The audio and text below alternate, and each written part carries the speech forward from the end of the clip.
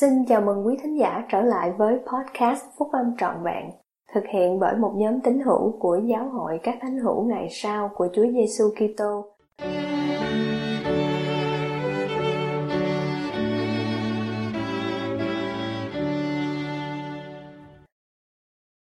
Hạnh phúc hơn cả một tâm trạng.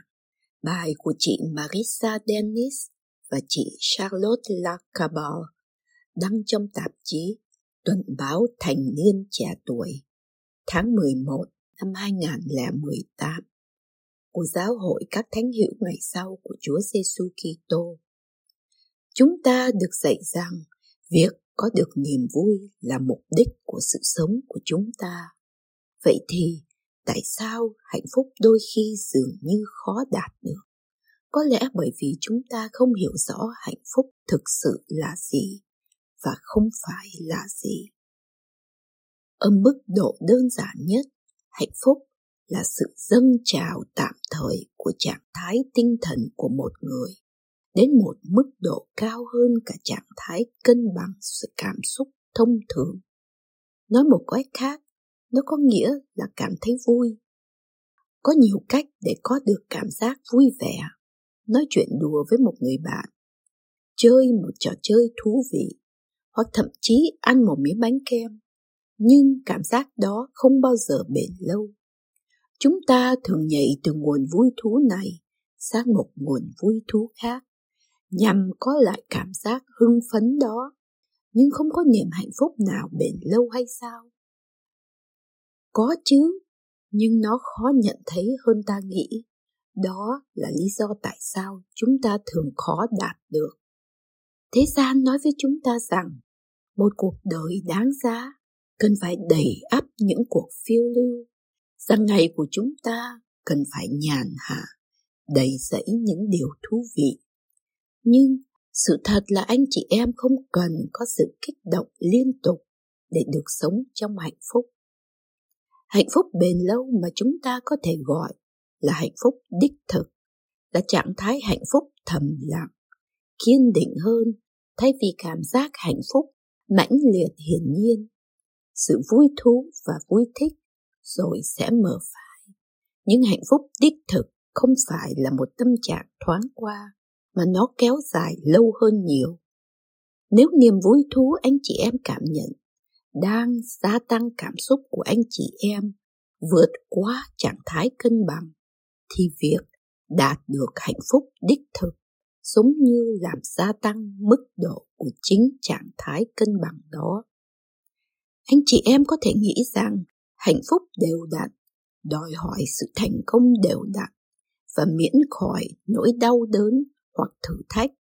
Nhưng các nghiên cứu cho thấy rằng hoàn cảnh thuận lợi không đảm bảo hạnh phúc và hoàn cảnh không thuận lợi không ngăn cản hạnh phúc. Thay vì thế, trong số tất cả các yếu tố ảnh hưởng đến hạnh phúc của anh chị em, sự lựa chọn của anh chị em là một trong những ảnh hưởng lớn nhất. Anh cả Ulysses Soares, thuộc chủ tịch đoàn nhóm túc số Thầy 70 đã dạy, hạnh phúc được xác định bởi thói quen, hành vi và những mẫu mực của ý nghĩ mà chúng ta có thể trực tiếp điều khiển với hành động có chủ ý. Hạnh phúc còn nhiều hơn chỉ là một tâm trạng vui vẻ hoặc một cuộc sống thảnh thơi. Nó là lối suy nghĩ và lối sống mà chúng ta có thể điều khiển. Các mức tâm trạng nói chung chắc chắn được ảnh hưởng bởi gen, di truyền và cách chúng ta được nuôi dạy. Nhưng những sự lựa chọn cá nhân của chúng ta đóng một vai trò đáng kể. Nói tóm lại, hạnh phúc là sự lựa chọn mà ai cũng có thể làm được. Vậy, cách chính xác chúng ta chọn để được hạnh phúc là gì? Bí quyết để được hạnh phúc của chúng ta là gì? Như anh cả Soares giải thích, hạnh phúc đích thực đòi hỏi nỗ lực bền vững lâu dài cho một điều gì đó quan trọng hơn trong cuộc sống. Tương tự như vậy, Viktor Frankl, một người sống sót sau trận diệt chủng Holocaust, là một người nổi tiếng và một bác sĩ tâm thần, đề nghị rằng hạnh phúc là phản ứng phụ của sự cống hiến cá nhân của một người cho một lý do lớn lao hơn bản thân.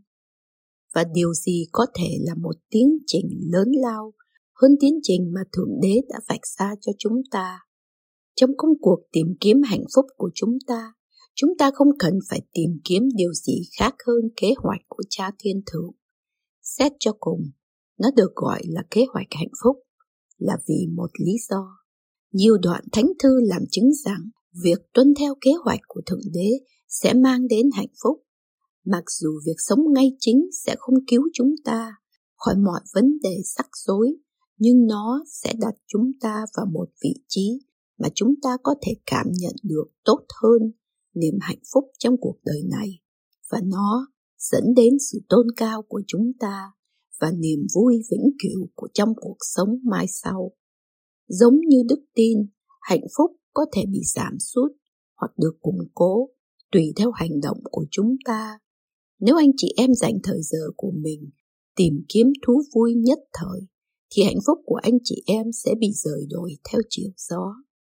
Nhưng nếu anh chị em cố gắng sống một cách ngay chính, thì anh chị em sẽ phát triển một ý thức kiên định về sự bình an và sự an lạc cơ bản mà có thể tiếp tục tiến bước bất chấp bất cứ thử thách nào.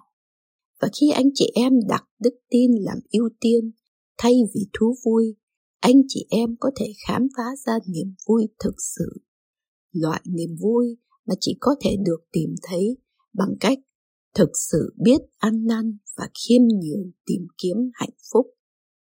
Hãy bỏ ra những nỗ lực có ý thức hàng ngày để tập trung vào đấng cứu rỗi, đọc Thánh Thư, cầu nguyện lên Cha Thiên Thượng của anh chị em và suy ngẫm khi dự phần tiệc thánh mỗi tuần. Phục vụ những người xung quanh mình và cho thấy lòng biết ơn về các phước lành của mình. Khi anh chị em làm cho cuộc sống của mình tràn đầy những việc có ý nghĩa và cho mình lý do để được hạnh phúc, thì hạnh phúc sẽ đến.